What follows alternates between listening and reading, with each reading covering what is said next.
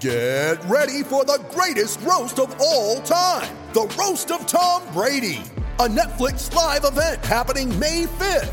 Hosted by Kevin Hart, the 7-time world champion gets his cleats held to the fire by famous friends and frenemies on an unforgettable night where everything is fair game. Tune in on May 5th at 5 p.m. Pacific time for the Roast of Tom Brady, live only on Netflix. You ready? Showtime.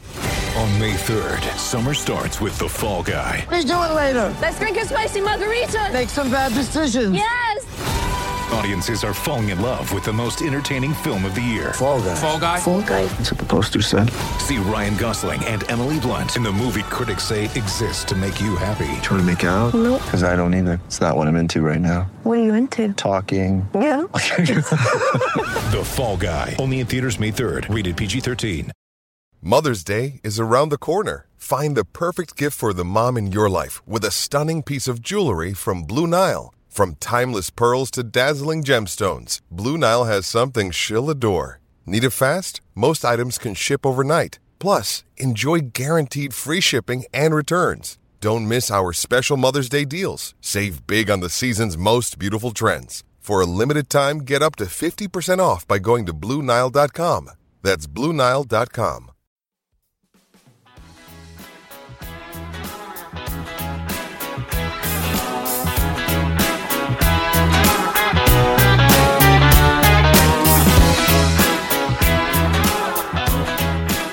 Hello and welcome to the Wisden Cricket Weekly podcast in association with LassWho. LassWho gives fans the opportunity to book live video chats with an incredible roster of sports stars. LassWho is a new must-have app for any sports fan. Whether you want to book your hero for a one-to-one conversation, give a truly unique gift to a friend or family member, organise a keynote speaker for your event, or even some inspirational words ahead of your local club's big game, LassWho have got you covered. By downloading the LassWho app, users can search for and book hero speakers from around the world within minutes, including a wide range of current and ex-cricketers. The app allows you to set an agenda, ensuring everyone is prepared and at ease, and that every minute of every call is spent on the topics you are most interested in. And with no travel time or additional costs, organising a LassWho experience couldn't be simpler. We've got friend of the show, CricViz analyst Ben Jones with us. I'm Yaz Rana, and today I'm joined by the magazine editor of Wisden Cricket Monthly, Joe Harman, and the editor-in-chief of Wisden Cricket Monthly, Phil Walker. England Supremo Chris Silverwood unveiled his 17-man squad for this winter's Ashes. The ECB statement was at pains to say that this was the strongest available squad. There were recalls for Zach Crawley and Dom Bess, no room for Dom Sibley, Matt Parkinson, Ben Foakes, or Saqib Mahmood. I think it's fair to say that there was one big collective shrug at the announcement. I wonder if this is the earliest England fans on the whole have given up hope. I received a text at 12:05, genuinely, from a mate who said, we'll be lucky to walk away 5-0 with that squad. No, last time was probably worse. Do you reckon? Yeah. Yeah. Last time was worse because there were some players in there that people didn't even really know, let alone back. I think last time was even worse. Okay. Although that would people not knowing players causes a bit of excitement because they might be better than they actually are. Yeah, but that is possibly a false position to adopt anyway, isn't it? Well, Joe, it isn't the most exciting squad, but would you have done much different? Well, I was going to ask, who did your friend expect them to pick? It was just more the realisation of this is what we've got. Right, because I'd already got to that point. That's sort of my job. Yeah. There's a few you could quibble on. I would certainly have gone Parkinson over Bess. You could say Foakes is a bit unlucky, but I also Bairstow's got a Ashes Test 100 over there in his back pocket. I can see that's potentially useful. And to be honest, those calls, the reserve keeper and the second choice spinner when the first choice spinner might not even play, they're not going to decide the series. I think England have got what they got, and Joe Root's going to have to do something pretty masterful again. The concern is the bowling attack. I don't know if you're going to come to it. We got an interesting email from someone. The batting as well. Back to the problem. Fielding's not great either. The catches. But I think worst slip fielders in the game, apart from Bangladesh. There are loads of problems, but I think that it was not very long ago that we were talking about suddenly England have got some fast bowlers who might be able to do a bit of damage in Australia, and kind of one by one we've lost them, and now it's kind of Mark Wood flying the flag for pace. But I think we got an email from someone saying that he was listening to previous shows, which is always slightly problematic when from a year ago. From a year ago, and we were talking quite brightly about England's batting hopes at that point. I think he'd said kind of what's gone wrong. Well, England have had they've only played the best two teams in the world in their last 10 or so Test matches, and a lot of guys who we had a lot of hopes for earlier in the year have struggled, understandably so. That's basically what's happened. And also we had another question from Alec Watson, who was talking about the obsession about 90 mile per hour X Factor bowlers to win in Australia. We had 3 of them a year ago, and at the moment only one's fit. Before we go to you, Ben, Phil, you had suggested earlier that you weren't so downbeat. Look, I mean, a case can be made. I've made no notes on this, right? I haven't really thought about it. I think the way that you summed it up was bang on, actually. There was a sort of collective shrug. I felt slightly sad because it did really bring into focus that they could have really taken out their a bowling attack that certainly... seam bowling attack that could have really made some dents, albeit on some pretty dead, nasty drop-in pitches, which we should come to later, I think.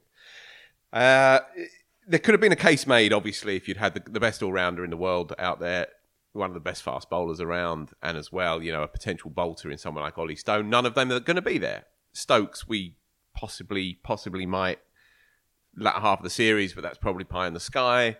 So, yeah, it felt, looking at that squad, a bit demoralising instinctively, and there is an absence of colour and fantasy in there, and we all have our own prejudices and we all have our own hobby horses, if you like, and people can legitimately say, well, why is there not a wrist spinner there, and why is there not a proper stroke maker in there, who's made a few runs out in Australia and plays the quicks well on flat tracks.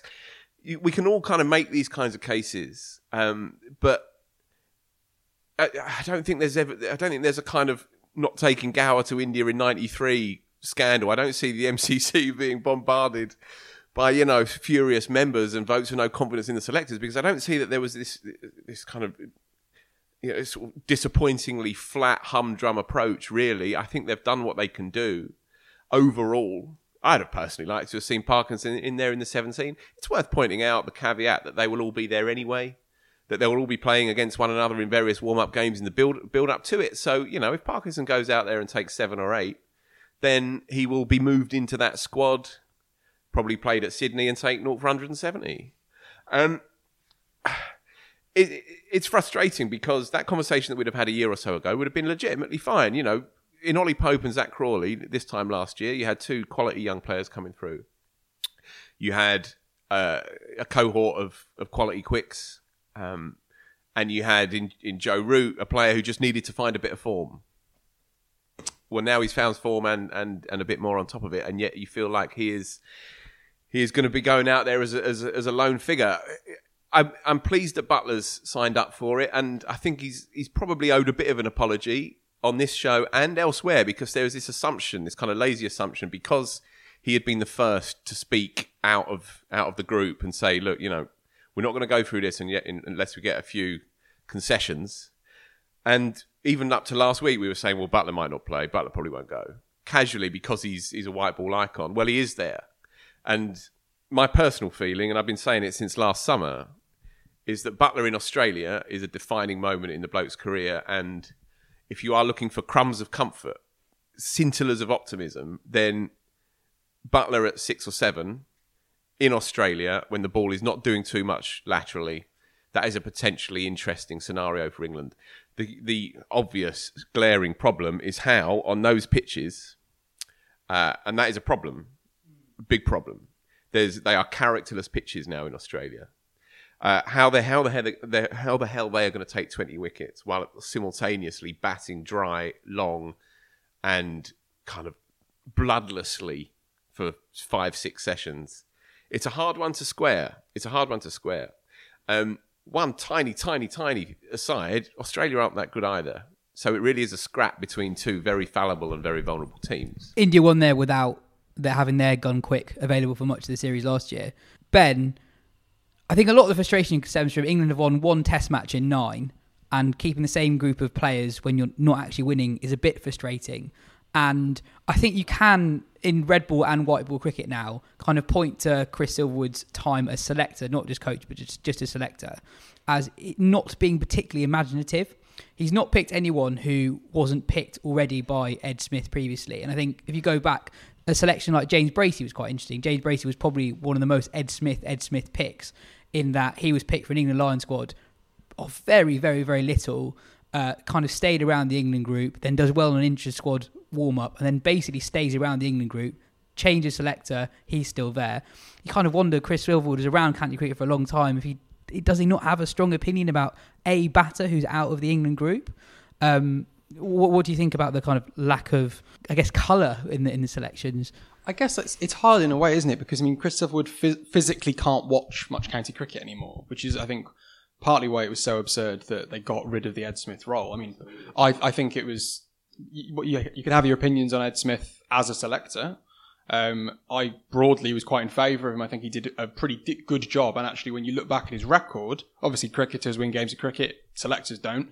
But I think what he did across a good period for English Test cricket at home and away from home, they didn't stand up. But I don't think that was really on him. I think he did what he could. But to get rid of the role, I think is a really big issue for English cricket going forward, for this exact reason that Silverwood's now in a position where if he doesn't already have those strong opinions about guys in county cricket, he's not going to make them now because he can't watch anything, because he's the only guy who's coaching every format of England's international cricket and meant to be picking the team. So he's speaking to the scouts and getting all those opinions, but you don't get that instinct that you hope that these guys who are paid the big bucks to pick the England team, that's what you're paying for. You're paying for their knowledge and expertise to look at Zach Crawley, making 60 on a wet one at Canterbury and thinking, actually, no, he's got something. You need that instinct to come through, and Silverwood's not going to get that opportunity. One thing I would just take issue is I don't think it's fair to say that he's been unimaginative, because in a quite high proportion of his tests away from home, they've not picked a spinner. Now you can say that's badly imaginative, but it is still quite a strong tactic to say, you know what, none of our spinners are any good, we're just going to pick the seamers. It may well be wrong. Personally, I think some of those flat pitches in New Zealand to go in with 5 seamers was a big tactical error. But at the very least, they're trying things. And, Ed Smith tried things by picking wrist spinners and chucking Jason Roy to the top of the order. Some of them are success, some of them not. Silverwood's tried that. It's just that the way he's being imaginative is, I think, quite appropriately, quite boring. It's like I'm not picking another military medium. I do just think that the fundamental reason why I think the response to the squad announcement has been so meh, and everyone's kind of shrugged their shoulders and depressedly gone, yeah, we're probably going to lose 5-0, is because there are so many caveats to the squad announcement as well. And everyone kind of goes, yeah, we know the squad was a difficult situation to put a squad together in terms of getting them out there for COVID reasons. That's clearly a big caveat on picking the best players. And they've done well to get to this position where they're all going. And we also have the caveat of all the injuries. So you're kind of there being like, it feels quite callous to instinct to like kick off and say, why we're going to get battered again. Whereas actually just kind of a dry acceptance of, yeah, this is probably the best we've got. They're not that good. It feels a bit more appropriate. I reckon they'll win a test for what it's worth. There was also silver lining. This could have been a hell of a lot worse. I mean, if you look at that squad and go there, I mean, there'd have been some new names, but I mean, we were talking about Joe Root possibly not going this time last week, 2 weeks ago. So, at least it should be a contest, even if it's not one that many of us think England will come out on top from. Can I ask you, Joe, so you'd be tempted by Parkinson for Bess if you were picking it? I would do that, yeah. Any seamers?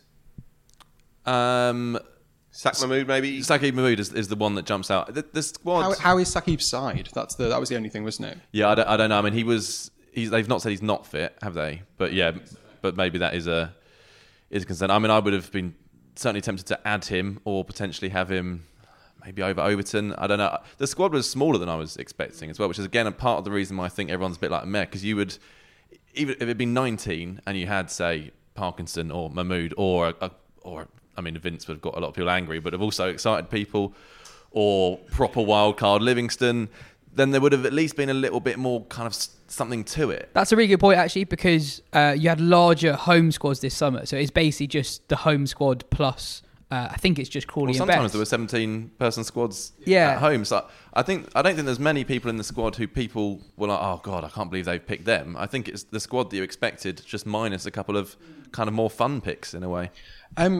On Parkinson, I know that, I'm very much in the spiritual home of Matthew Parkinson here. I don't need to talk about how good he is. But one thing I want to just mention is we did a bit of quite detailed research into the guys that could be picked to the England squad at CricViz. And one thing that we found with Parkinson is that we talk about the idea that finger spinners can go out there and bowl dry and bowl 35 overs in a day and be accurate. Now, Jack Leach can do that. We know he is incredibly methodical and accurate and reliable in that. But if you're taking Dom Bess is not accurate. He doesn't hold up an end. I know he did once in South Africa early enough in his career that it became a narrative that he could do that. His economy is worse than Matt Parkinson's, and Parkinson is essentially the most accurate wrist spinner in first-class cricket at the moment. He is extremely good at hitting a spot. Now, I think it's just nice to make that point and say that he's not this one-dimensional magic ball bowler who, lives on GIFs online and, you see the good stuff and you don't see the drag downs. He doesn't really bowl those drag downs. He is a very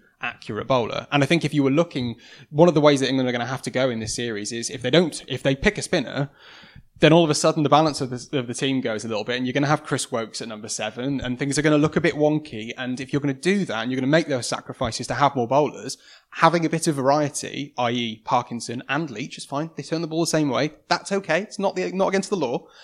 I think that would give them a little bit more of an aggressive cutting edge. And that's not because Parkinson, like I say, drag down, magic ball. He is just a very, very good, reliable red ball bowler. And I think it is a mistake. And I think they've made it easier for them to not get criticised. Because I think it's a squad that's almost picked to respectfully lose in that respect. To go over there and, really try our hardest, a bit like a 17-18.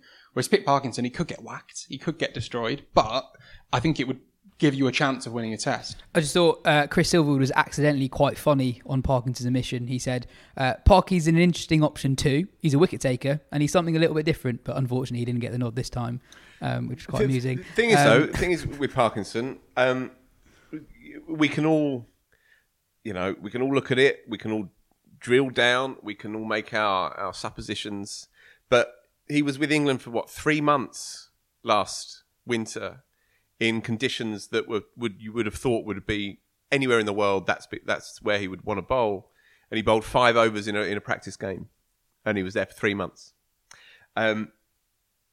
He is a well-established white ball wrist spinner in 20-over cricket in particular, and he's not made Morgan's cut for his team either. They don't know what to do with him aside from leave him out. That's their conclusion at this point. Now, it may evolve and change.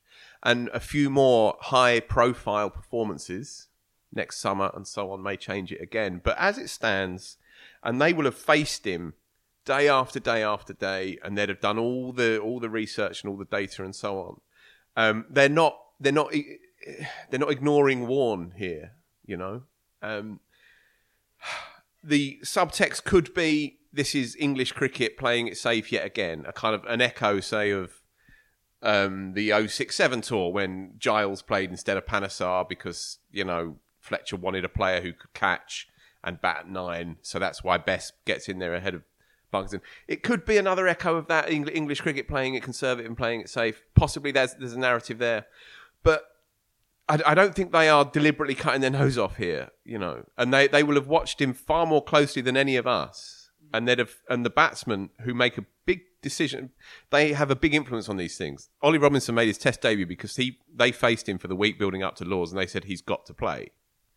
These boys would have been facing Matt Parkinson at that level for months and months and months. But who's the one boy who is probably having the biggest say over that? It's probably J.E. Root, who actually quite a good player of spin. So if you're waiting along for an English spinner who can challenge Joe Root, you're going to be waiting 30, 40 years. So I think you've got to, at some point, you've got to say, lads, he's the second best we've got. Just really quickly, the other end of the spectrum in terms of exciting picks, and I know it's maybe my most boring opinion, is that I'm now a big Sibley guy. I'm quite distressed about it as a turn of events. But I think it's a really poor decision to not take Sibley to Australia, because the one thing that he is really good at is seeing off the new ball, and he is extremely good at batting long. And yeah, he might get roasted a couple of times by Pat Cummins, but if you're thinking that Hamid and Burns and Crawley aren't going to have that problem as well, then you're fooling yourself. In Australia, the first 30 overs, the ball swings, and then it does nothing. So if you pick openers who are going to blunt the ball and leave the ball outside of stump, Sibley has one of the highest averages outside of stump of anyone in the data era. It's the last 15, 20 years of Test cricket. He is brilliant outside of stump. He doesn't nick off, really, for an opening batsman in England. So actually, pick that guy and then solve the problems down the order. Even if he goes and plays one test and then gets dropped, I just think... Are you saying you'd pick him? You'd take him, but you'd also pick him for the first test? Yeah, I'd pick him for the first test. I genuinely really hope I'm proved wrong about Zach Crawley, but I think the idea that Zach Crawley has got a technique for Australia... We said that about James Vince on the last tour, and he did fine. Also played the greatest test innings of all time at Brisbane. But...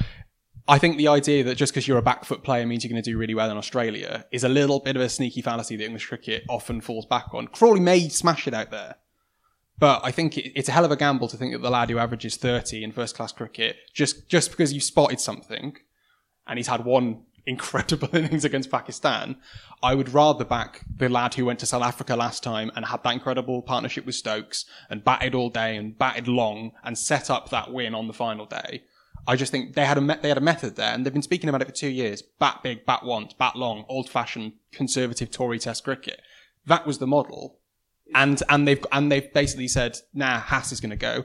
And for as much as I love Haseeb Hameed, I don't think anyone's expecting him to make big runs in Australia with those low hands and an average of less than 30 against pace in first-class cricket. I'm very sceptical. Joe, I was going to ask you about Crawley.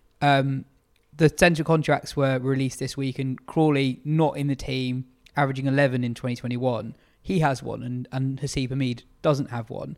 Do you think that suggests that he's going to play that first test match? And do you think that's the right thing if he does? I don't think he'll play the first test, and I'm not really against the fact that they took him. I can see some sense in it. Over Sibley and Crawley, I'd marginally go Crawley, I think, in terms of how I would take. I was surprised to see him get a contract. I think that is a slightly odd message to send out after the year he's had. I mean, you in 6 months we could say what a genius move it was to give a guy who's averaged 11 in Test cricket over the year and to show confidence in him, and then he comes good. But at the moment, given the fact he's not in the white ball setup, it looks odd that he's got one. I think he made 60 odd, didn't he, in the Johannesburg Test match? No, in the ODI series that Stokes was involved with. Yes. And after his 267, albeit he was obviously buzzing, he went and smashed a 50 ball 100 for Kent and good, so on. Good white ball player, yeah. I think against Shaheen as well. Yeah. I was quite pleased to see his name in that list, personally, for what it's worth.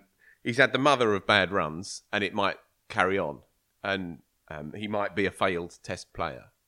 But this is a lad that 12 months ago, everybody sat around saying, oh, he's special. I interviewed Ted Dexter. He says he's the best young player I've seen in years. He says he's the best player I've seen since Joe Root, when Joe Root came through, and he looked absolutely marvellous. Everybody was saying it. Young, old, black, white, man, woman, everyone's saying he's class. And the numbers have been horrific since, no question. But what do you do? If you're the England selectors, what do? You look at a player that everybody's backed, and they've backed him hard, and he's 23, 24? Yeah, 23. And he clearly has a natural ball striking talent that can be converted across into white ball cricket as well. So why not back the bloke? For the sake of a few quid, why not back the bloke? Why not say, you are a part of our future, not just in red ball cricket, but in white ball cricket as well, potentially. That will make him feel so much better about life. And if you believe that there is a player in there, then why not try and find every which way to try and drag that player back out of his slump?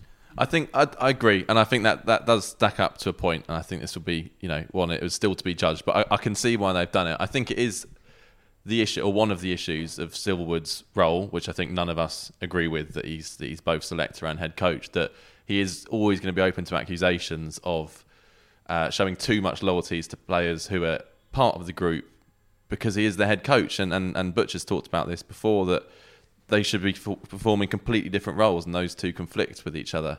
And I think there is going to be an inclination for Silverwood to give some players too many chances because he is so close to them as the coach. And I think it's just a completely unnecessary issue that England have created for themselves by setting the hierarchy up in this place, or basically having no hierarchy other than Silverwood. It's just it seemed a really odd decision at the time, and as every week goes by, it seems more and more odd. Yeah, it's sorry, go for it, Ben. No, I was just going to say Smith was far from an idiot, but in some respects he was a useful idiot if you go with that line of like people could dump all their problems with English Useful cricket. genius. He was a useful maverick genius. But I think to an extent that was actually quite a useful role for the ECB and for English cricket generally to be able to be like, oh, it was quirky Ed Smith. Probably that's the main issue. At the moment, there's only two guys in English cricket who have any, to the public facing people have any power, and it's Root and Silverwood, and one of them's having one of the greatest ever years any player's ever had, so you're not going to criticise him. Silverwood's going to take a lot of stick. And Angus Fraser said this to Taha for the piece he did on the kind of the history of the England selectors and where they've gone, that Fraser said, we're fully aware that we are there to take the flak so the captain and coach can deflect some of it, and that is a perfectly functional part of the job. And it's not always fair, sometimes it's unjust, but that's just how it goes. And now it's just too much of it is aimed at one bloke who a lot of people have reservations if he's good enough for either role, let alone both. Hearing you guys talk about Crawley, I do think that we should probably be I guess that's not a particularly boring selection given the year he's had. That's true. So we all knew it was going to happen. And also, that's true. Also, at the risk of further destroying what's left of my reputation, right?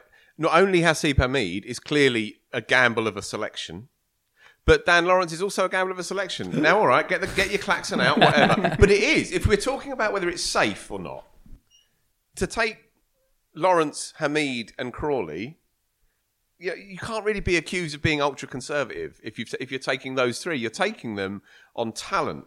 You're not taking them on results. Now, they've been pushed into that corner. Lawrence's results with the Lions, though, would have had to come into that conversation, right? I'm glad that you said that, Joe, because if I had, I'd get it in the neck again. But the last time he was out there, he literally averaged 100, right? And he took a good Australia A team down for 130 odd. Admitted on day one of that Test match. Admittedly, so did your boy Sibley. He also got 100 on that day. But Lawrence made 125, 197, and a couple of other big runs in the ODIs as well, in the one-day equivalents as well. So that kind of technique in England, you think, sure, a lot of moving parts, etc., etc. That kind of technique and that ball-striking ability in Australia, then you kind of think, all right, there might be something in that.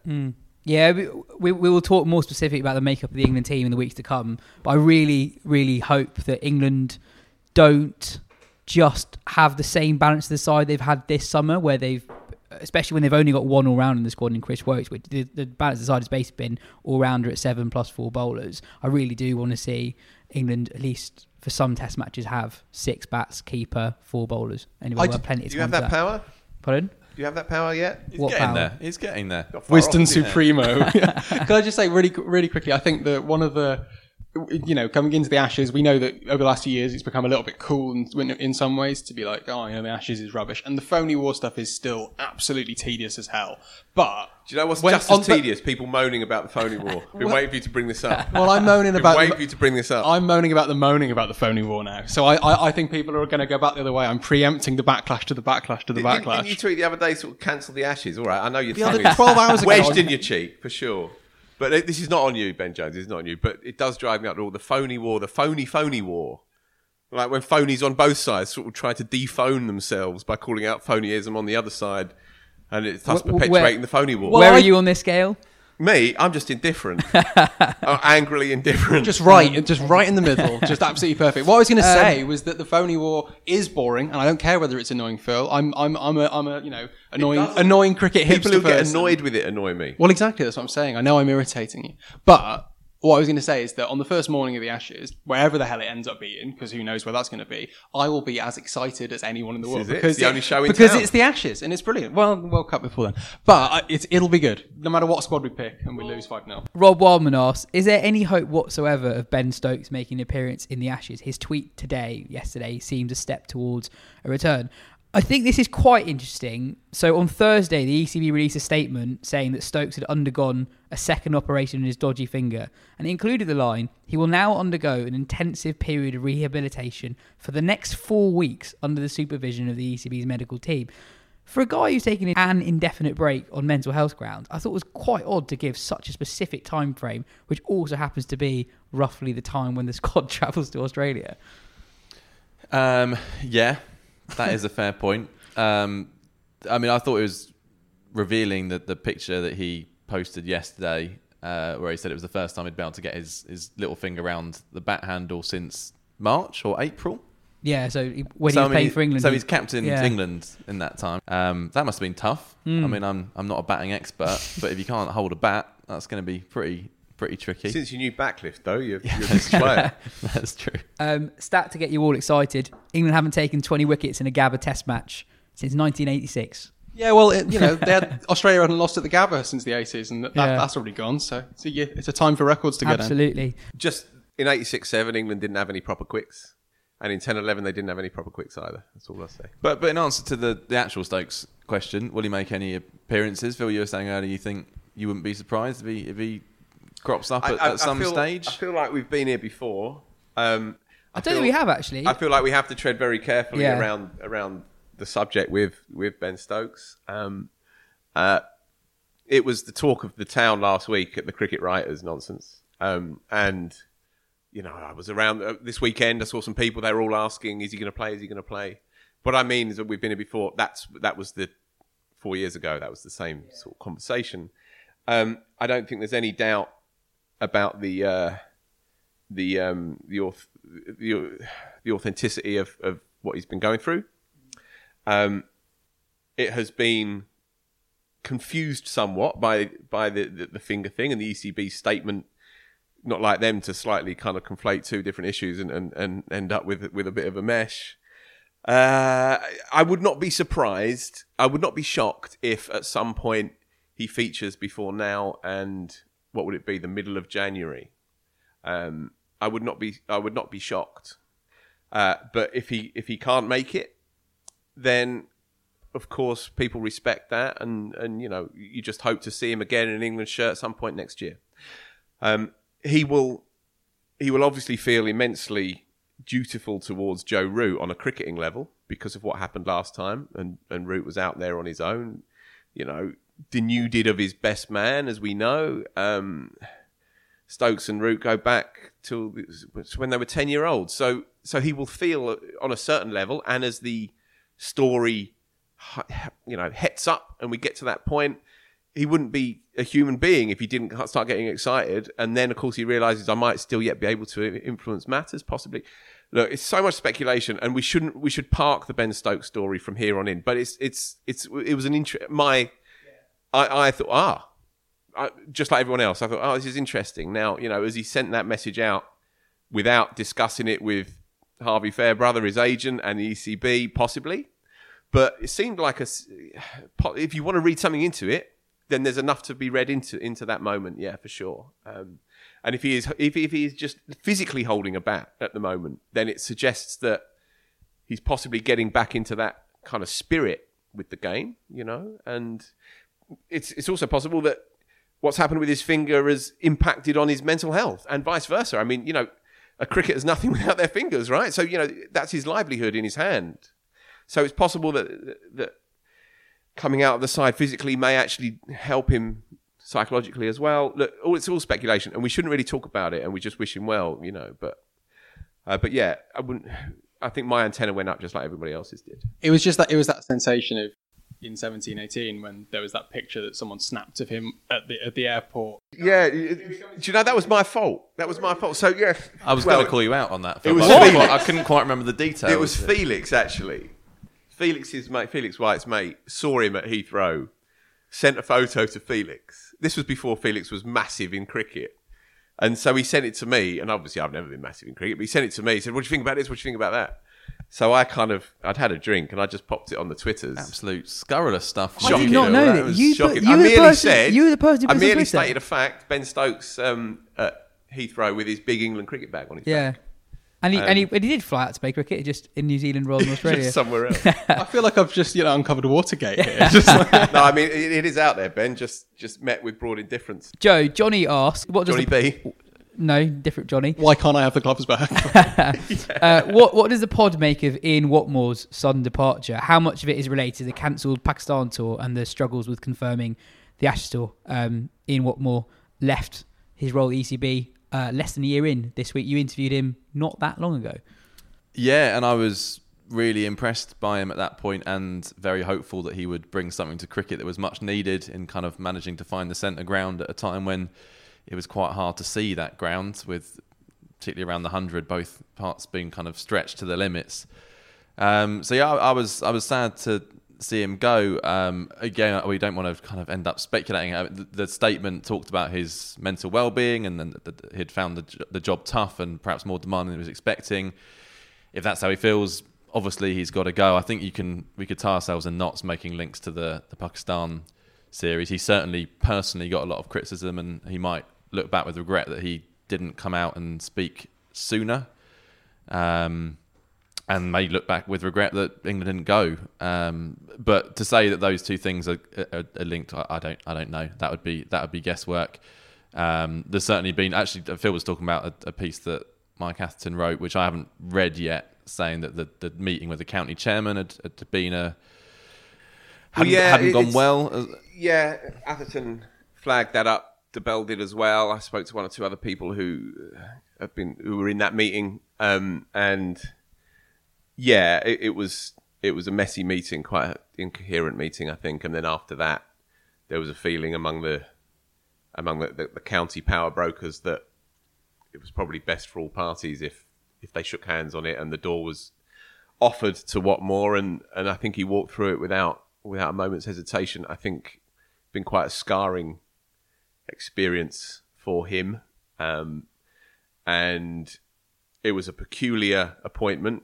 Now, looking back in hindsight, and you spoke to him, didn't you, Joe? But he hadn't held a position of high profile authority for 9 years, since 2012.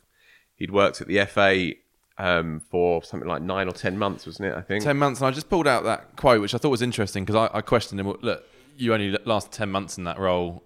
Why won't we see the same thing again? Why won't you just leave the ECB after the same period of time? Which is obviously what has happened, and he hasn't necessarily gone to a huge amount of detail. Why? At that point, when I asked him about the FA, he said the problem was the governance of football was broken. As I said at the time to people, the board of the FA resembled Yugoslavia in the 90s. Well, is there an element too that the ECB perhaps isn't what he wanted it to be as an organisation, and he feels that he can't do the things he wants to within it? That's why he left the FA after less than a year. We don't know if that's part of the reason why he's left the ECB so quickly too. But it's given everything that's gone on over the last few months, I don't think it's too much of a jump to kind of speculate that might have been a contributing factor. He took on a monstrously difficult job at a very difficult time. In the guts of COVID, the money drain, the 100 postponed, rolling through to this summer, redundancies. From what people have told me who know him better than we do round here. And I've never met him, by the way. Joe's interviewed him, but I've never met him. But someone who does know him relatively well in the journalism game, and they said to me that he was really done in by that. Even his least favoured people in the game still say he's a very decent, straight up, upstanding kind of bloke. And I think having to step in to the shit show of last summer and make 62 people redundant. And then, of course, there was the bonus scandal as well, which was in place long before he was put in charge. I've also heard that some of the other big power players in the ECB's top offices didn't necessarily take to his style of management or leadership that well. So it can't have been a particularly smooth and cohesive working environment. Yeah, my instinct, I kind of felt sorry for the bloke, actually. But then to read other kind of bigger voices in the game, they said, and Atherton wrote very sort of straightforwardly and sternly, he's got to go, he had to go. He's the top man in an organisation that looked greedy and arrogant and imperialistic and all the rest of it through the Pakistan stuff, and he had his position was untenable. But yeah... as I say, when that door was opened, he walked through it, and I don't think he turned around for half a second. That is interesting. Thanks again for all your questions this week. Sorry, we don't have time to read them all out, but they are really all appreciated. You can send them in to podcast@wisdom.com. They don't have to be about the last week in cricket. They can be about anything vaguely cricket related. Ben, what's your moment of the week? My moment of the week was from last night's IPL game between Royal Challengers Bangalore and Kolkata Knight Riders. The Nareen performance. This is the Nareen performance or Narayan performance. It was He something. basically, Sunil Narayan has had a very weird couple of years and has gone from, obviously got called for chucking, banned, out of the game, come back in, back to the peak of his profession, incredible player in the IPL, then has a massive dip in the last few years where suddenly everyone thinks he's gone. And he suddenly starts, he's not turning the ball, he's not taking wickets, and he's going for runs, which for statistically the best run preserver ever in the game is mad. And suddenly everyone's going, okay, well, he's finished. Because when a player that extreme goes off a cliff, you think that he's done. Was there like an accusation, basically, that post-chucking ban, that he wasn't the same bowler? Yeah, I'd say that was a very strong and he wouldn't be the first bowler that's happened to. Well, exactly. It's a classic arc, isn't it? You steal a march on everyone and then people call you and then you can't come back the same player. But actually, he's come back in and on these grubby, horrible wickets in the UAE, which are ragging and turning, he's ragging and turning it hugely, and he's doing really, really, really well. And last night's performance, where he basically plays the most perfect Sunil Narayan encapsulation of everything in his career, where he rags it square, gets Kohli, gets Maxwell, gets AB de Villiers in a knockout game in the IPL, takes 4 wickets for sod all runs, and then comes out and hits his first 2 balls for 6 and plays a match-winning cameo with the bat.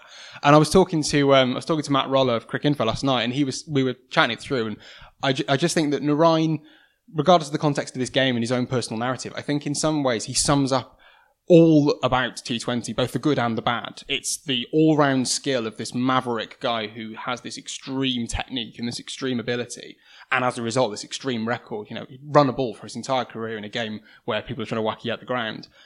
He's also got this slight sense of being a bit of a mercenary and it doesn't feel that joyful. It feels a little bit, with the deadpan face and no real, extravaganza or excitement when he's taking wickets. It's all very a bit flat and it feels a bit for hire. And I don't, it's hard to warm to him. But at the same time, he exists at the absolute, he is an epochal player, eking every inch out of his game in terms of suddenly becoming this incredibly versatile batsman as well. And so I just thought that it was quite apt that in this one game, in a hugely important match against, a star-studded batting lineup featuring the best batsman in the tournament in Maxwell, he stepped up again and showed exactly why he is considered, statistically, CricViz-wise, the best T20 player of all time. And it's just nice when you have one game, almost like a little museum piece of that is the guy. And now KKR are through to the next stage of the IPL, and hope, fingers crossed for Owen Morgan's sake, they're going to be lifting the trophy on Sunday afternoon. But he's not going to the T20 World Cup. No. On the grounds that he failed a fitness test. On the grounds that he didn't turn up for the fitness test, I think, is the accusation. There's obviously going to be issues there in terms of his action as well. That actually the IPL is somewhat more lenient to people who may be chucking. I'm not saying he is, but well, he's bowling in short sleeves now, so he's clearly he's trying to make a statement. But I think there is a general sense that the ICC in their flagship tournament would not be quite so lenient. And so there's an argument of that. And do you take that risk of taking a guy to the World Cup who gets called in his first game? Probably not. Do you take that risk if it's the best bowler in the world, potentially? Yeah, maybe. So I'm very much on the fence about it, but I think that's why he's not going, regardless whether it's a good decision or not. Interesting. Yeah, I don't think we've really talked about it on the show, but there's a guy called Umran Malik. He's a 21-year-old playing for Sunrisers Hyderabad, who is already the fastest Indian bowler of all time. He's at 95 miles per hour in just his 3rd professional game, which is just ridiculous. Where's he been? Because I haven't Kashmir. Yeah. Is it? He's been, Kashmir, and he's... Yeah. I guess there's not been as much domestic Indian cricket because of COVID. Yeah. So someone like him would have paid a bit more before... And how old is he? 21. Right. He's going to make a lot of money. Yeah. We've got an interview with Danny Morrison coming up. Have you not seen footage of him yet? I've seen footage, I just haven't read the backstory yet. Just looks a lot like Wakar, basically. Absolute gas. And also, it's even more exciting because Sunrisers have been absolutely awful all season. Yeah. And the main reason is because their attack has no ball speed. And so, it's just been Sandeep Sharma and Bhuvi banging it on a length. And all of a sudden, it's like, bam, fastest bowler in the competition and Indian history. But I don't understand. He would have been bowling that in the nets, and they were doing so badly. He's like, why not give this guy a game when you're still in the competition? Yeah, I mean, maybe to dislodge Bhuvi and Sandeep, who've got excellent IPL records, is one thing. But if Sid Call's getting a game over this guy, he's not overseas. If he was an overseas, you'd get him in the side, and he's a domestic player. It's always one of those fun games. Who does that player look like? And the more obscure the comparison, and also the more kind of vague the comparison, almost that proves your stripes in cricket. Hipster points, yeah. But yeah, all of that. he looks so much like Waka Yunis, it's actually creepy. It's actually weird. And I don't know if he's actively, consciously modelled himself on him or not. I don't know. And apparently there's now a split screen, on Twitter or something or other. But I saw some footage because Ben Gardner said, "Oh, you got to see this kid." Obviously, I didn't see the game live. Christ. And I watched it, and before the ball had even got down there, it's Waka. It's Waka. And then I heard the commentary, and it's Danny Morris, and he said, "Oh yeah, it's Waka." And everybody, it's like a mirror image. It's extraordinary to see it. Yeah. There is no interpretation required on this one. It's just like watching Waka. My nichest comparison is I think Nassim Shah has got a very similar action to Martin Bicknell. Obviously, a very different, very different speeds. But I think we could have a look. Come the dark winter months when England are already 3-0 down, we could do a whole episode on this. Joe, what's your moment of the week? So mine is from county cricket and the signing of Sam Northeast by Glamorgan, which he's had a funny old year. Northeast, he left Hampshire having fallen out with them. To be honest, I don't know exactly the reasons behind that. I'm actually interviewing him tomorrow, so I might have a bit more next week. I think played 8 games for Hants, then ended up at Yorkshire for 2 games, then went to Notts for 2 games. And you're kind of thinking by the end of the season, he got a few runs for Notts. He probably just goes to Notts. Got dropped from their side, though, at the very, very end of the season when Hamid came back from England duty. Sure, but then Hamid will be playing for England. Or he might not be. But, Notts often just hoover up those kind of talented batters. And then, press release comes through that he's gone to Glamorgan.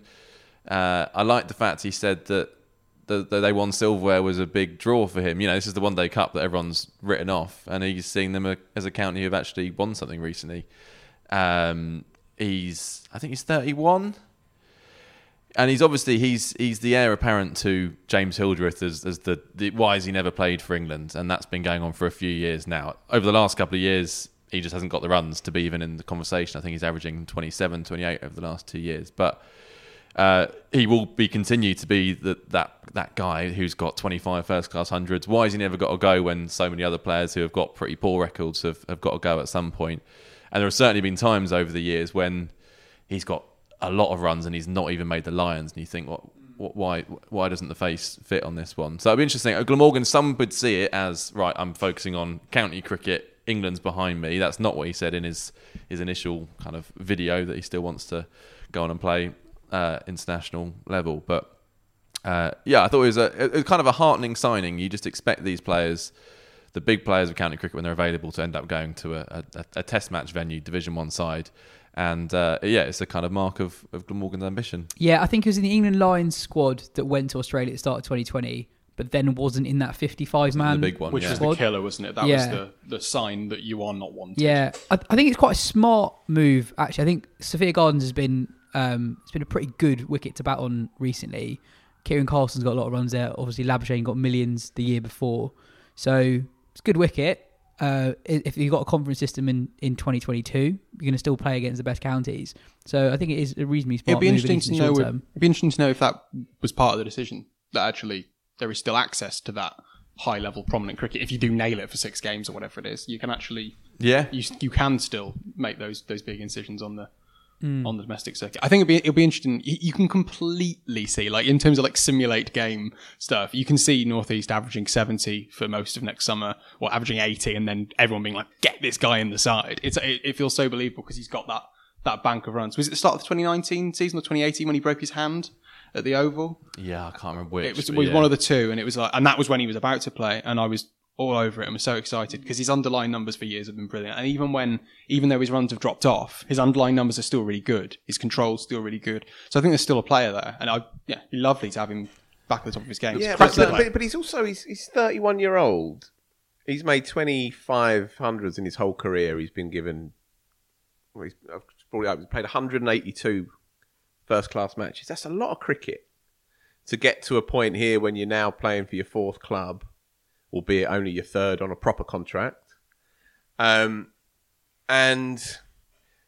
why are we still obsessing over a batsman who's never quite really cracked it, in truth? I'd really take issue with obsess for at 31. But he remains this topic, the Sam Northeast enigma.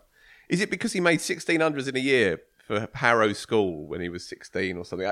I've never quite understood it. I really like watching him play, but I've never really got the sense that a player who is pushing up to 30-odd warrants this kind of fascination. There are very few players that have had that Hildreth quality of why haven't they played for England? And also, part of the reason probably people are still obsessing over him is because he's probably not played for England. If he comes in for England and he looks amazing how good you are when you don't play for England. It's Tom Wesleyism, isn't it? It's like Wesley's like the great lost talent, and then all of a sudden he plays a couple of tests, and you're like, he's a good player, yeah. And then he goes away, and no one cares. Yeah. And I think that makes quite a big difference. I think also genuinely, I think. He manages his media presence pretty well. Doing the podcast with Vish and Will, I think that helps because people know who he is.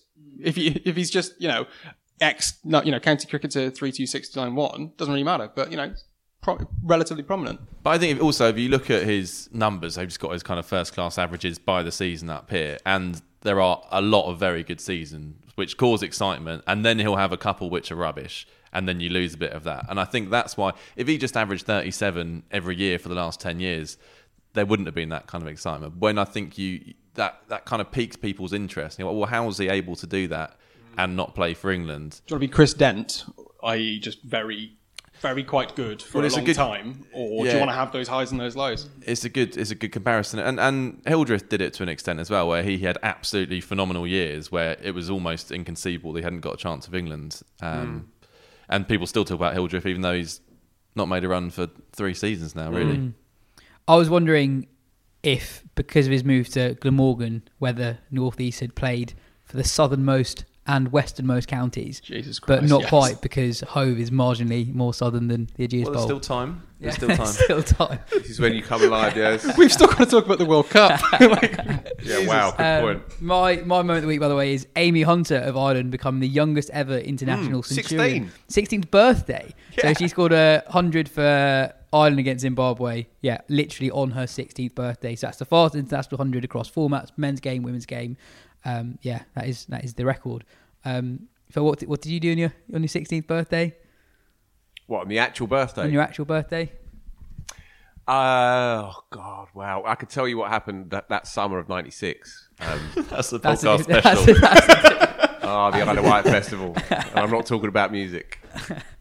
Excellent. Anyway, as mentioned earlier, this podcast you know. is in association with LasWho. LasWho gives fans the opportunity to book live video chats with an incredible roster of sports stars. LasWho is the new must-have app for any sports fan.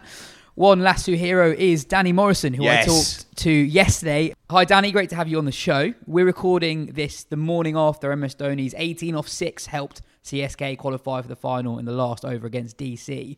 A lot of people, but possibly myself included, had written off Dhoni. Above anything else, how special a moment was that? Yes, well, it is. I mean, even saying so much being chatted about already on social media and everywhere that he rolled back the years, didn't he? Rolled back the clock. I think we all think back to that World Cup of 2011 when he nailed it and finished the game in similar style. He really is quite exceptional. And like you said, so many people have probably written him off after such a difficult time last year. So, yeah, great to see. And I'm pleased for MS because he is one of those greats. He really is a modern great. And I think I say life isn't fair, yes, is it? I mean, you say like he deserves to go out like this, but so many don't.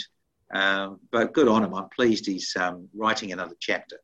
And I felt from a tournament point of view as well, the IPL needed something like this. The UAE leg has felt a little bit flat for me compared to what was the previous tournaments. What do you think the difference has been for CSK this season? They were the first team to be knocked out in 2020 and they're the first team to qualify for the final in 2021. Got rid of that slack old Aussie, Shane Watson. No.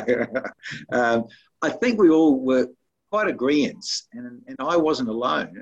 Many of colleagues saying, look, they're ageing. They're getting a bit long in the tooth, aren't they? And certainly with Shane Watson, he's moved on. We knew it was his last gig, the last time here in the UAE. That was IPL 13. So, and MSD himself, by his own admission, didn't have a good time of it.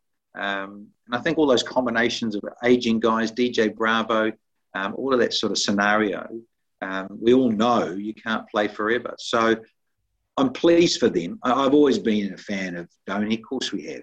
Just the way he conducts himself and how mellow he is. He's this really quiet, achieving sort of rock star, if you like, of the modern era in terms of, T20. So, yeah, I just think, again, they're older guys. Suresh Raina himself too, he hasn't played much either. So you can see where someone like Robin Uthappa comes in, and I'm pleased for Robin Uthappa too, because he's of that ilk. He's getting on, and some of the old guns doing it, mixing in with the younger brigades with Gaikwad. Isn't he exciting? And I think that's just typical of India, producing more and more stars. Yeah, Gaikwad's been a revelation. I find it amazing how in such a high-quality league, there are always a few relative unknowns who from nowhere are right up there with the most effective performers in the competition. Speaking of which, have you seen much of Umran Malik, the Sunrisers youngster who's hitting 150 Ks? Well, exciting. I was on air here in Abu Dhabi, and he really did excite, and a lot of us, on commentating about his run-up and stuff and making comparisons about the great Waqar Younis. In terms of his balance and his approach was very Waqar, and then even his load up through the delivery. And I think we put that on Twitter and social media, that a couple of guys even put split screens and showed both of them running in and delivering. And so once again, yes, that's what this tournament's about, isn't it, too, to be fair? You're unearthing talent, and particularly for India because it's their league, and you're going to get that Gaikwad there. And what about the Ayers, the two of them not related, but these guys are just exceptional. I mean, look at Rishabh Pant's come through with that. Ishan Kishan, he's shown recently what he can do. You've got all these guys coming through that are just very, very exciting. And obviously the T20 World Cup is just around the corner, taking place predominantly in the UAE. You're there right now. What can we expect from the pitches out there? Well, it's funny because we were here last year and Simon Dool and I were chatting about it in the Caribbean because India have picked a lot of spinners in their squad. And you'd expect possibly the pitches to get tired. But it is a neutral tournament in a way. It's supposed to be. I know it was supposed to be in India. It's not. It's here. And if the pitches have got that tinge of green about them, which they need, and I think subcontinent fans get a bit freaked out, and even the players do. Subcontinental players go, "Oh, look at the green." Well, I think it's so hard and dries out very quickly here, given that we're in the UAE, that, you have to have grass, and grass creates pace. It doesn't necessarily mean lots of sideways movement, like if you're playing at, test matches in England or New Zealand in particular, those sort of conditions. It's not. They're so hard, and the grass just adds as a bit of a canopy to make the ball slide on. And then we know spinners can still get grip off grass, so it's not impossible that. So I think you can get lulled into a false sense of security, particularly we've seen that the pacers, they're the ones who take most of the wickets. Even though the spinners have a say, they may not quite take as many wickets, but they still dominate because they go for less. Their economy is so much more powerful. And I think, be wary of surfaces where the pacemen, if they're smart, and they are, lots of cutters, lots of changes, pace off the ball, tennis ball bounces that don't arrive, and then good Yorkers wide. And we know all the strategies. But I think, be careful. Sharjah, to me, yes, is a bit of a worry because it can be slick there, but it has been very mosaic and it has been slow and tough to score decently past 160, 165. So, that looks like that's going to be more, for the spinners and hard work for the batsmen. But the other ones, Dubai and Abu Dhabi, it can be quite good for shot making. But it does rely on the ground stuff, and it'll be fascinating to see what they produce. The T20 World Cup kicks off this week. I'm just going to run through the format because I don't think everyone will be that familiar with it. The first round consists of 2 groups of 4. The top 2 from each of those groups qualifies for the Super 12s, which are 2 groups of 6, and the top 2 from those groups qualify for the semi-finals, and then you've got your final, etc. Ireland captain Andrew Balbirnie, after his side qualified for the first round of the World Cup in 2019, tweeted, "Thrilled to qualify for another qualifier," which I think sums up that part of the tournament pretty well. Group A's got Ireland, Namibia, Netherlands and Sri Lanka. Group B consists of Bangladesh, Oman, Papua New Guinea and Scotland. I'll just run through a few of those teams quite quickly. Ireland aren't in great form. They've recently lost a series to UAE, who didn't qualify for the tournament. Namibia are doing very well. They've won 3 games in a row. Before the show, I was looking up their overall T20I record, They've only ever lost 4 T20Is and they played 22, which is good going. Ben, you wrote a preview of the tournament in the upcoming Wisden Cricket Monthly, and you like the Netherlands. Yeah, I think it's just the fact that in that group, I think there's some interesting stories. The Netherlands have got a very, very good all-round team. I think if you look at if you did a combined 11 between them and Ireland, who are obviously also in that group, you'd probably only have a couple of Irish players in there. Probably Balboni, probably Sterling, obviously. And then it maybe Little, but you're skimping at that point. They've got a really good side, so they're the second best team in that group. They're arguably the best team in that group because Sri Lanka, as we know, are rubbish. So I think that you could make a very reasonable case that the Netherlands are going to top that group, which would be really exciting. It's slightly unfortunate, I think, given the way that the ICC have structured the seedings, that even if the Netherlands go through as winners, they still essentially go through as in second place. Yeah. Basically, if Sri Lanka or Bangladesh qualify, they qualify as group winners into a particular group. Yeah, that's a bit of madness, that. I don't quite understand. I think ostensibly it was so that the fans could go, and so that it was easier to plan for fans to go and visit the games. But obviously, in this current environment, that seems a little bit odd. I don't know the exact reason, but it feels a bit jarring when I think there is a genuine story there in terms of the Netherlands could rock up, and it would barely be a shock if they beat Sri Lanka. They are that strong. I think the other group is a little bit different in terms of Bangladesh are a very good side. They're world ranked number 6. They are a proper team. It's a bit weird that they're in that group.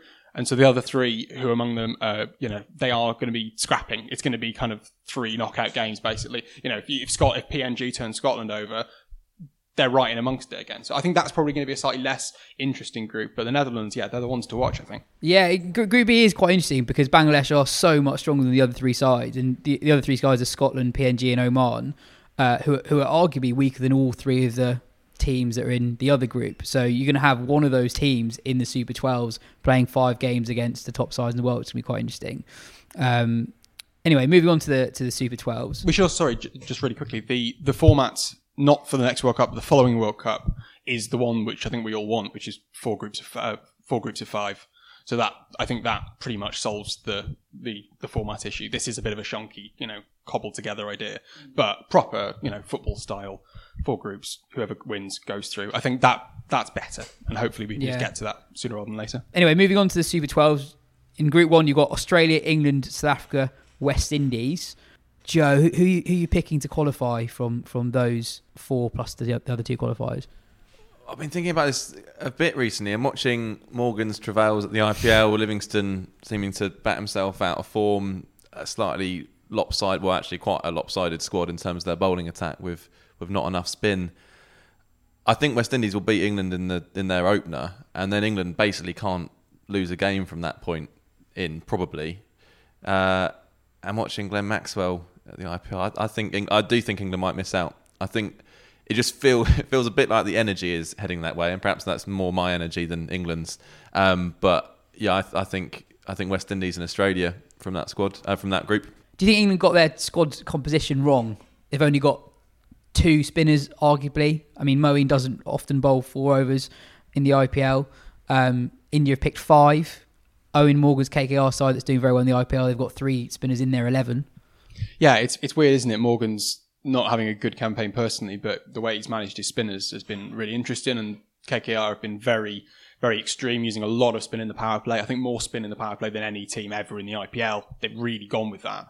And England could do that. You could bowl Moeen in the power play. They tried Rashid in the power play against India in the 5-match series. So it is there. It's not out of the question. But then you've got Liam Livingstone as your main spinner through the middle.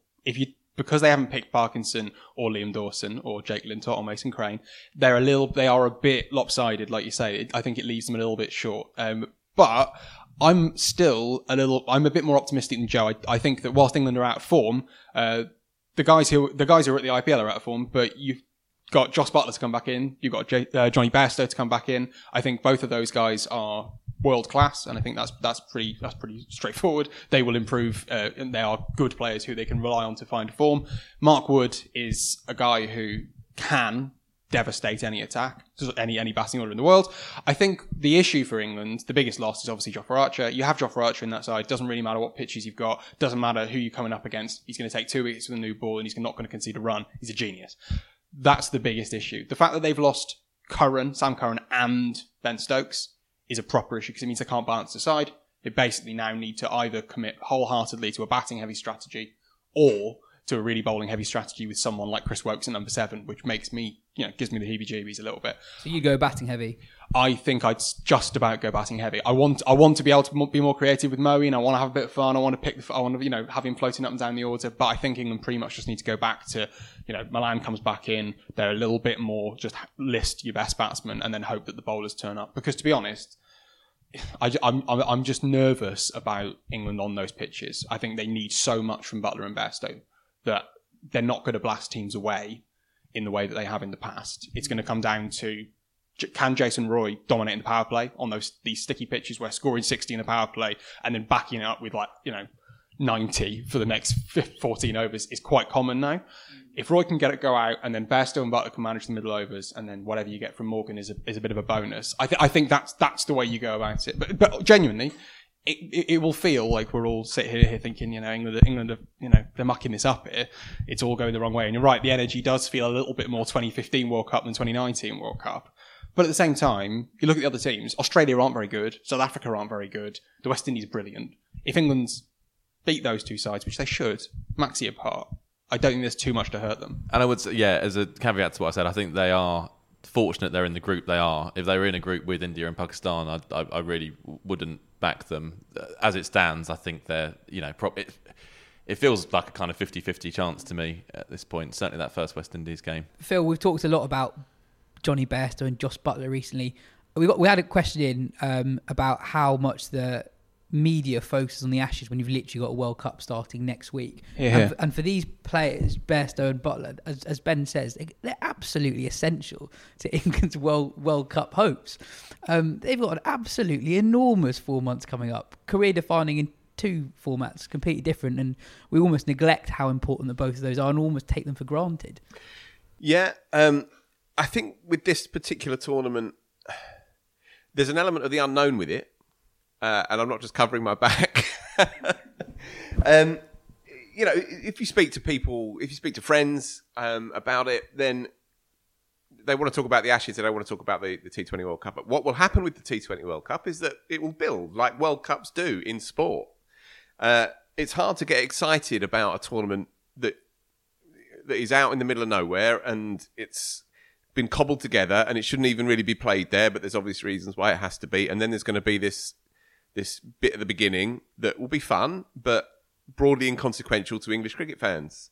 And then you'll get there, and then you'll play a handful of games, and then it will start to build. And then by the end of it, everyone will be crowding round for the final stages to see what's going to play out and if England are going to pull it off. Of course, that will happen. But the thing with the Ashes is that I don't really think it's a fair comparison because we know what that is, and we know when it starts, and we know what it's going to look like, and we know how it's going to feel.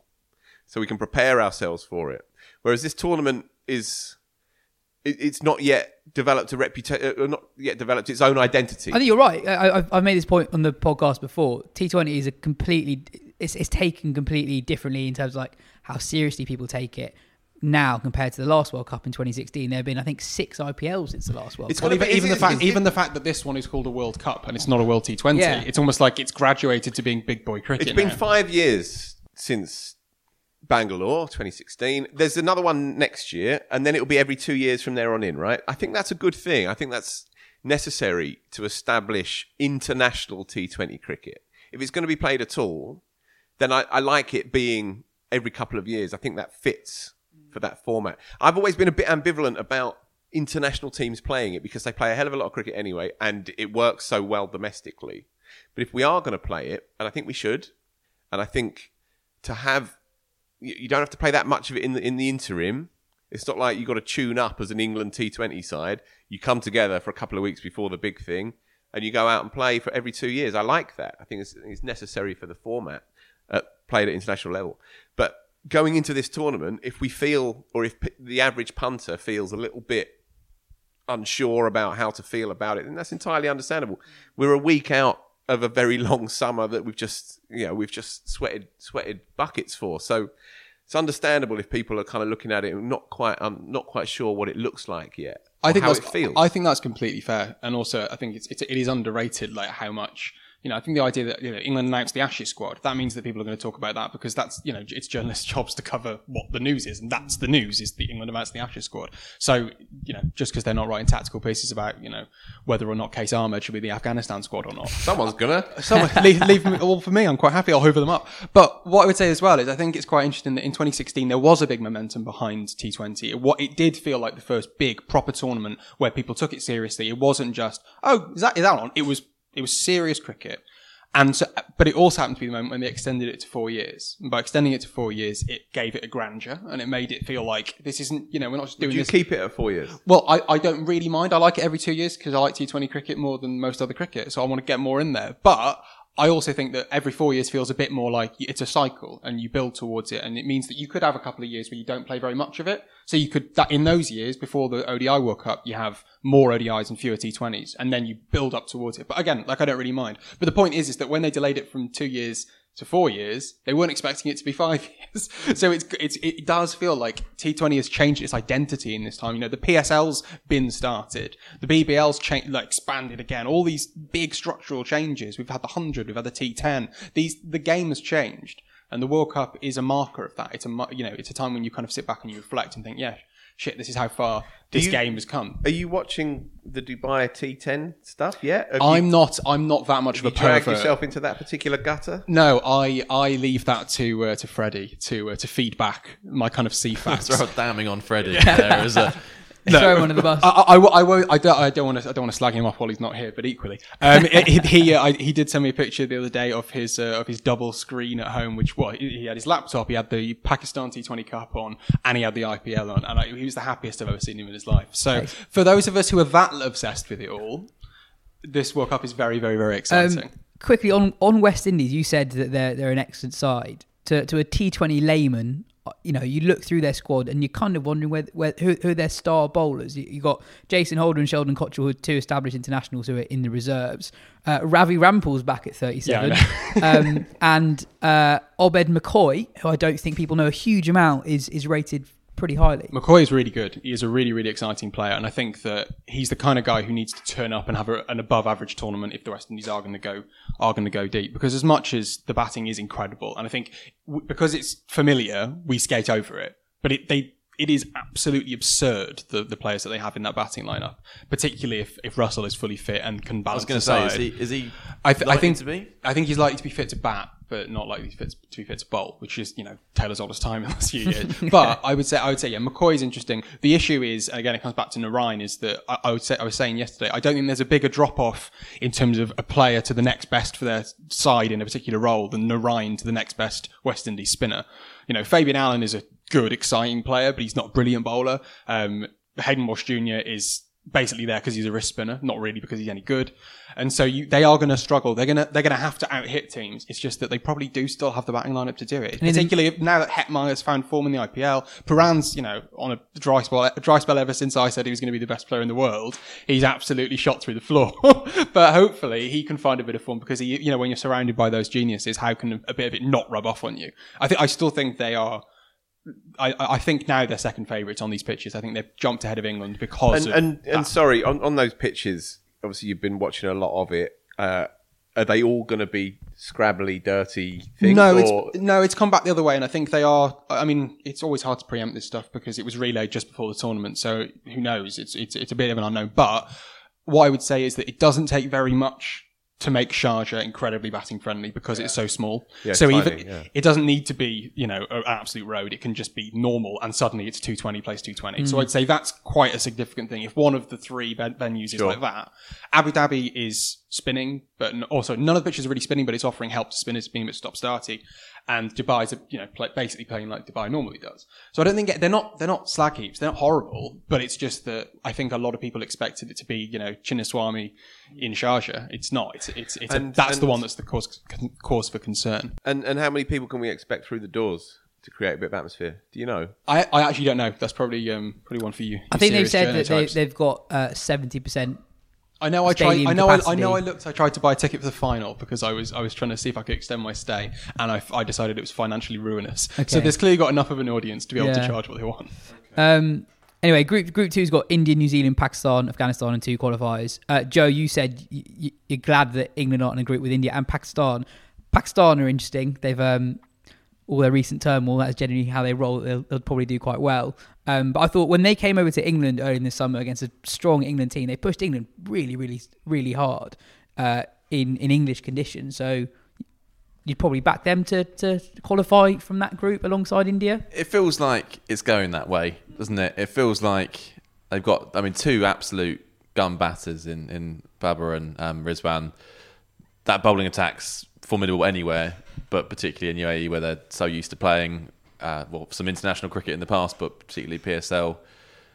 It just looks well set up for them. And I think, India-Pakistan is going to be one hell of a game. And I wouldn't be surprised if they then meet each other in the final after that, which I think is what you predicted as well, isn't it? Is that what you... Oh God, England runners up in the magazine. Yeah, okay. But that was about 3 weeks ago before I realised that everything's changed. In the lifespan of T20 cricket, that's a long time. I would say with Pakistan, it's a shame that they've made the changes to the squad that they've made. I think they've become slightly less exciting. Azam Khan is obviously such an extreme player, and you can Is it Moeen's son? Yes, I think he is his son, and it's but he's the third fastest scorer against spin in history. He just stands there and whacks it, and he hits three out the ground and then walks off. He's not a particularly old-fashioned cricketer. He just gives it a whack, and he's been dropped out because he's inconsistent apparently, and so they've gone back to Shoaib Malik. The year is still 2021, if you're checking. And then you've got the loss of Sohaib Maksud. I think is a real shame. He's going to be injured for the World Cup, and he's been a PSL gun in terms of hitting sixes. And the one thing, whilst Babar and Rizwan are excellent and will be very good, useful on those pitches to navigate and get through the early stages, they lacked a bit of firepower. Azam and Maksud did offer that, as did Kushal Shah. And the fact that they've lost those guys I think is a little bit of an issue. It's all about the Morrissey left arm seamer who opens the bowl in the Morrissey lookalike. He's my favourite bowler out there. I think he's amazing, incredible. And well, I haven't been watching too closely of late. You do see stuff on Twitter, clips here and there, and he's just looking sensational at the moment. I think the battle between... Is he the best? Is he the best T20 apart from Jofra? Is he the best? Jofra and Bumrah. And then after him? After them? Yeah, it's him. He's next. Because the only issue is he's slightly more skewed to the new ball. Because he's super aggressive, but he's not. He can't come back in the middle and do what Bumrah and Archer do. But I would say he's definitely third best in the world. What I'm so excited for. I mean, we talk about India, Pakistan, every tournament, obviously really exciting. But specifically, Shaheen versus Rohit in that game, or Shaheen that 2-over spell at the start while the ball is moving. It won't necessarily decide the game, but if gets Rohit, gets Kohli next over, the world's the roof's gonna come off. It's gonna be absolutely amazing. That is, as micro battles go, Shaheen's as exciting as it comes, and stick him against India, it could be really, really special. That's how to get excited about T20 cricket. I just love it. There's a really good article, very informative piece on Wisdom.com by Rohit Shankar on Shoaib Malik. It's basically just outlining how weird his international career has been. So he's one of very few players who start their international careers in the 20th century. I think in his debut Test match he was carded to about 10, but didn't get in. It was against Bangladesh. I think his last Test innings was a golden duck. His last ODI innings was a golden duck. But his last Test series was his first in 5 or 6 years, and it featured a double 100. This is the England series, UAE 2015, and also his career best figures of the ball. So he's a wonderfully weird career. Joe, I was looking through the New Zealand squad, and it's a bit underwhelming compared to the New Zealand squad you're used to in recent major white ball tournaments. Dark horses. Absolutely. I'm not sure you can pull that one off anymore, though, can you? Yeah. I mean, they've not got a great record in T20 World Cups or World T20s previously.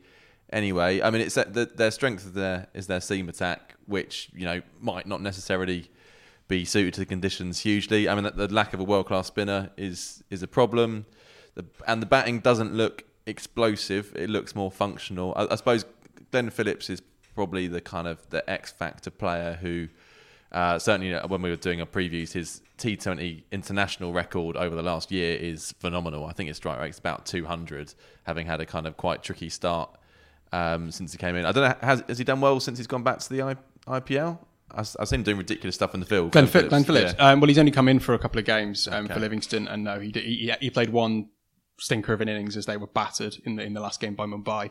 And then they, but mainly just flying from left of picture to dive across the ground. He is an amazing fielder.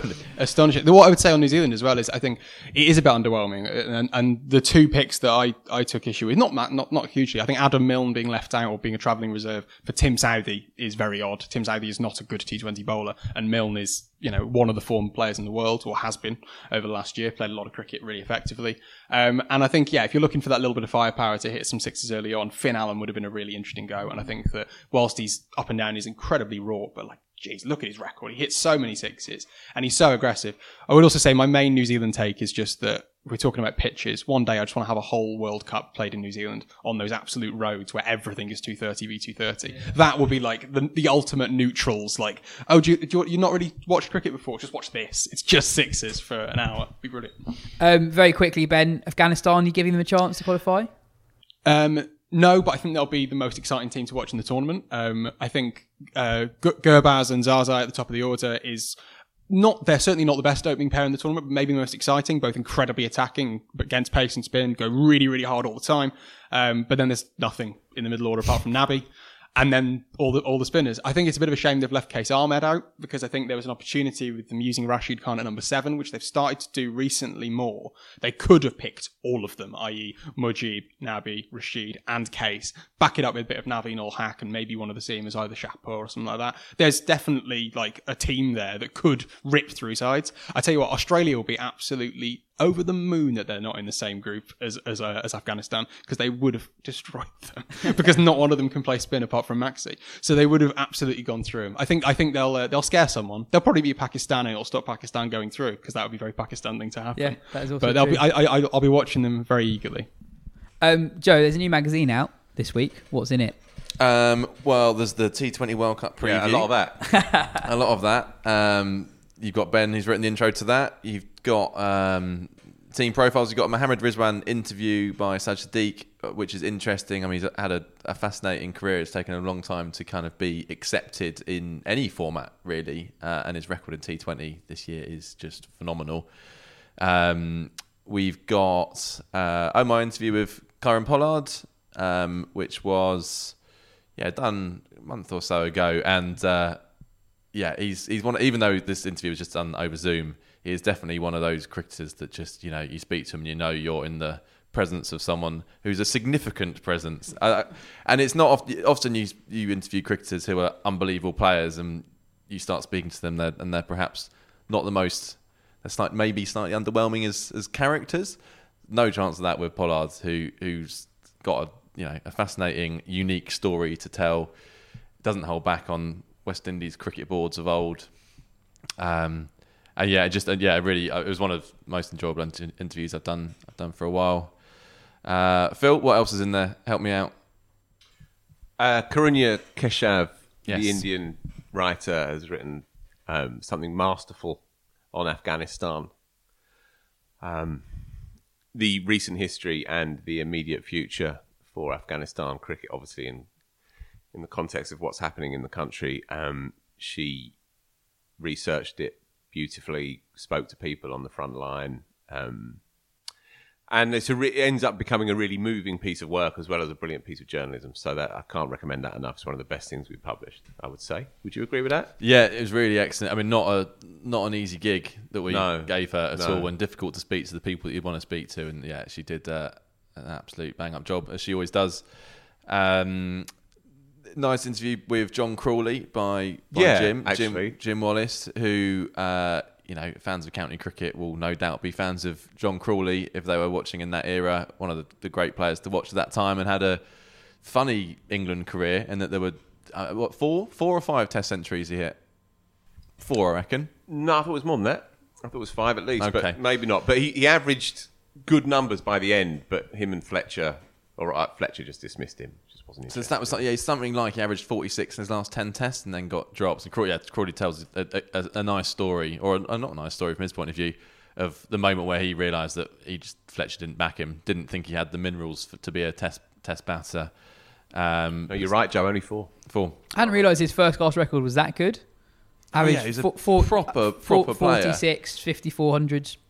You couldn't say quite up there in the sort of Hick Ramprakash lost talent kind of thing, but not far off given the numbers he put together for Lancs and Hampshire. So that's and he's a teacher now as well. So that's an interesting look back at his career-defining moments. Our columnists have tried to tackle the so-called issues of the day from the Pakistan debacle, England's arrogant no-show there. We've got Peter Oborne, who's a world authority on Pakistan cricket, to write with kind of righteous yet elegantly phrased fury on the issue. Andrew Miller tackles the thorny subject of the relationship between players and players' boards now in the context of player power. And Adam Collins, who's back, he's written about the Ashes phony war, phony war, however you want to put it. And as I say, Karunya's covered off Afghanistan as well. So it's a kind of issue. We've got Lawrence Booth on the rise of T20 and its unintended consequences. You might not like that one, Ben.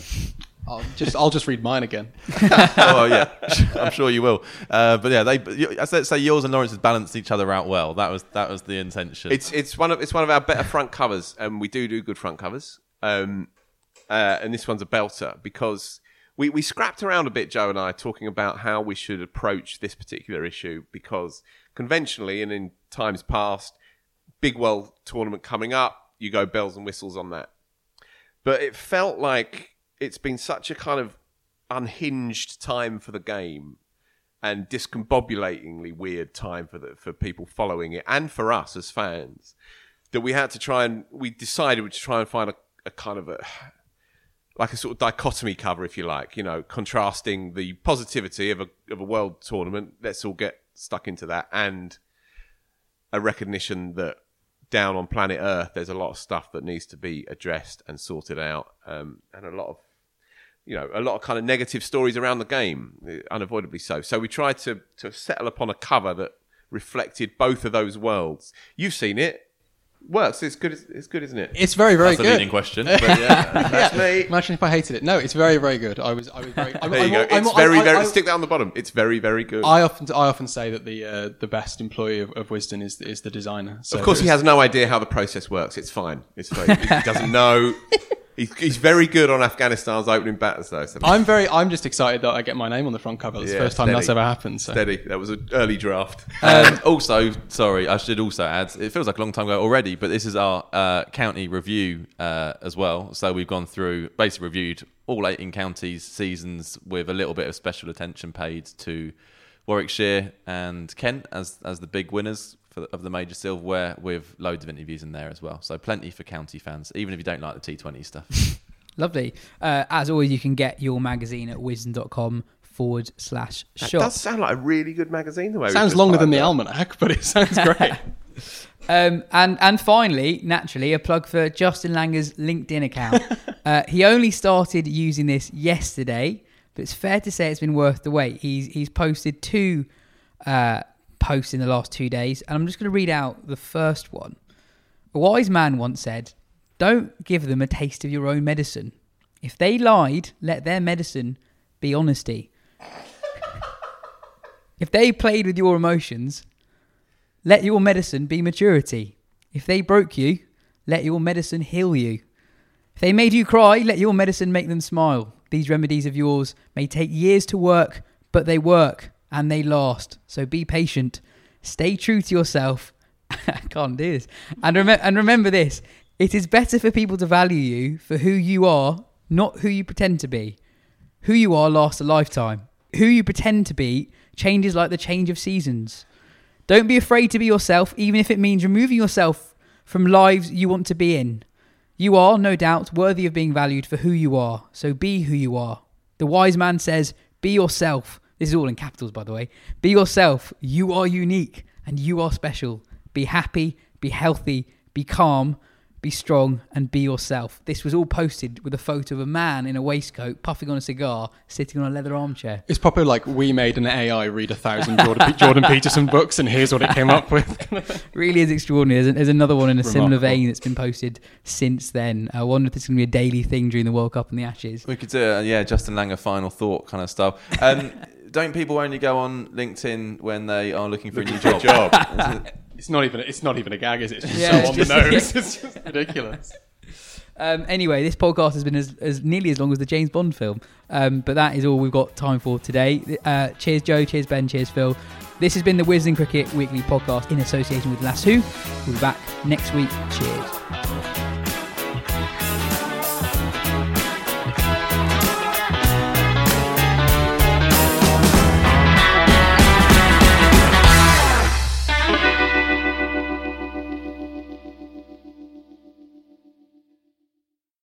Sports Social Podcast Network.